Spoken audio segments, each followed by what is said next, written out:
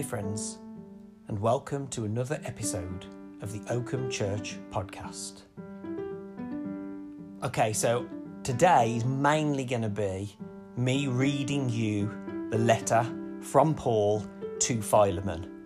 But all of that needs to kind of wait and be put on pause while I start today by doing a kind of brief recap, because for anyone who didn't listen to the previous episode, shame on you, joking. And for anyone who didn't catch the message on Sunday, this might seem a little bit weird on the podcast, kind of in regards to how they normally go. So to start today, I want to do a kind of brief recap of what we looked at last time. So the word that we're focusing on in this new season and this new series that we find ourselves in, this word that we're focusing on was metamorphosis. And these are talking about the themes like transformation and change and adapting and turning. And by looking at Paul's letters, we see that there's this invitation to kind of participate or join in or cooperate, or even, I said on Sunday, dance with this mystery that is reality, this mystery that is life, this mystery even that is God. And our verse that this whole series is kind of going to hinge on is taken from one of Paul's letters, 2 Corinthians 3:16, which says this: "And we all, with unveiled faces, contemplate the Lord's glory and are being transformed into his image in ever-increasing glory, which comes from the Lord, who is the Spirit." So this is the main question we asked really last week. If Christianity isn't just about this one-time thing, this one-time event that gets us this golden ticket into heaven, and if it isn't this kind of fire insurance from hell, then what is it all about? What is this faith? What is Christianity? What is our spirituality? Why are we here? And Paul is saying here in this verse, along with many, many others as we'll see over this series, that it is all about transformation. Transformation in this ever-increasing glory. So the idea is that if that seed that's planted in you, this kind of divine DNA, this God's image and likeness, to use the Genesis language, if that is already inside all of us, then what happens as we metamorphosis, what happens as we transform, is that seed, that divine DNA, that image and likeness is beginning to grow and expand and unfold. That's dramatic, and that's expansive, and that's inclusive, and that's way bigger than any idea like the golden ticket to heaven or the fire insurance from hell of Christianity. And so how does this work is the next question. How does this transformation take place? Well, Paul even says in this verse in 2 Corinthians, it's a mystery. Paul and before him Jesus both said it works through the wind. The Hebrew word is ruach. It means wind, but it also means breath, and it also means spirit. The Greek word is pneuma, and it means wind, but it also means breath, and it also means spirit. Last week we saw how difficult it is to kind of even describe the transformation, to even kind of pin it down, to even put names and words to what's going on.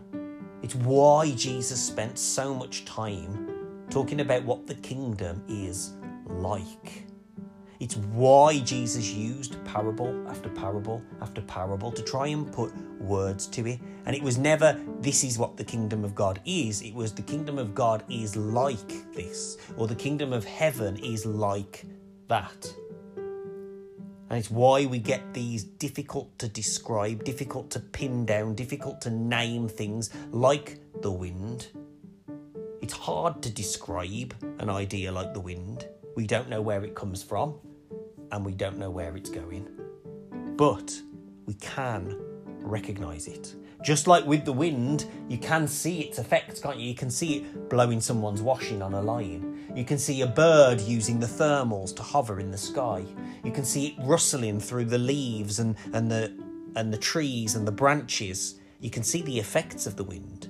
And in the same way with metamorphosis, it's hard to describe. We don't know where it comes from and we don't know where we're going, but we can see the effects. When you see someone that you haven't seen for a while, or even sometimes someone who you have seen for a while, and they just seem or feel different. There's just, you can't put your finger on it, but there's something about them that is changed, something about them that is new. We also saw last time that you can't manufacture transformation. This isn't something that we can force or make happen. This podcast isn't 3 easy steps to transformation. It doesn't work like that. Transformation isn't something that happens. It's something that happens to you. You don't choose it. You don't control it. It happens unto you. But we saw that even though we can't manufacture it, we can cooperate with it. We can converse with it. We can dance with it. So the choice is you can resist it or you can surrender to it. You can allow it. You can dance with this transformation. Because either way, change is inevitable. So it's what we do with that change that makes the difference. Are we going to fight against it? Are we going to dig in our heels and clench our fists and refuse to embrace this change? Or are we going to allow it?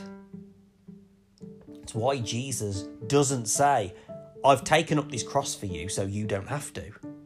No, Jesus says, you do it. Take up your cross daily and walk. Follow me. There are ways that we're invited to cooperate with this mysterious wind that's blowing through our lives. And then finally, last time we saw that there is this pattern, there is this way that we can recognise the effects, just like the wind in the branches. There is this pattern or this shape to this that we looked at, and we based it around these 4 words: gratitude, honouring, seeing, and what now? Now this pattern, this shape isn't about kind of moving in this linear way, like we go from gratitude into honouring, into seeing, into what now, and then ta-da, we have arrived, we are transformed. No, it cycles around, it spirals, it flows back and forth, it's ongoing, it has seasons. One day in one situation you can find yourself in that area of gratitude, and then you can find yourself in honouring. But don't fall for the idea that that means then all of a sudden you're going to have eyes to see, because the next day you may be back in gratitude again. It doesn't work in this linear, straight line kind of way.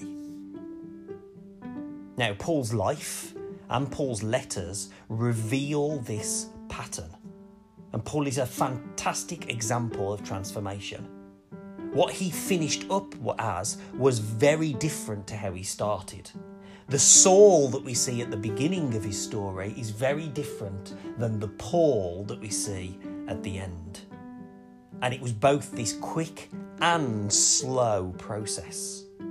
You see, Paul did have this instant blinding experience on the Damascus Road where his life was changed, but it took a while. He didn't start travelling and church planting and letter writing until 18 years later. It's not either or. It's not quick or slow. It's not dualistic. It's both and. And then last time, on Sunday and on the pod, I encourage you to read through Philemon at some point this week. Now, in spite of some academic debates, it's quite probable that these are the earliest words written down that we have about Christianity. Chronologically, this letter that Paul wrote, we believe, is the first of Paul's letters. And Paul wrote these letters before the Gospels were put together. So this is about 30 years after the death, burial, and resurrection of Jesus. So these words written down about Jesus by a man who never actually physically met him. And so on Sunday, I encouraged you and invited you and even challenged you to read the letter to Philemon. And one of the things that I said was you could have this read to you. And so that's what I'm going to do now. So if you haven't gotten round to reading Philemon yet, then you're about to hear it.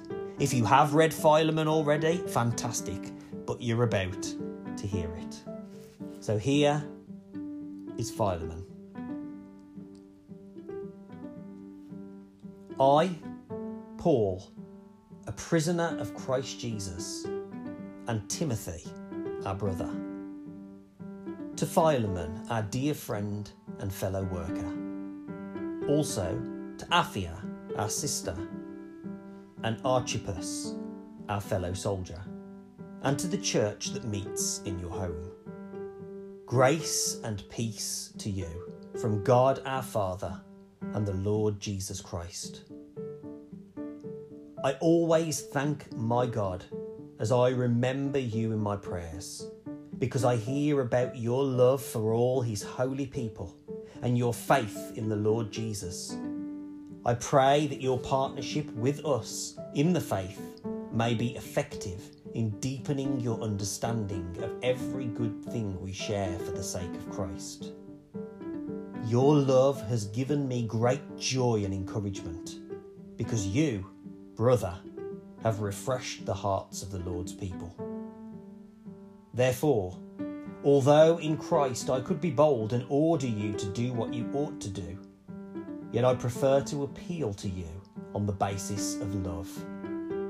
It is as none other than Paul, an old man and now also a prisoner of Christ Jesus, that I appeal to you for my son Onesimus, who became my son while I was in chains.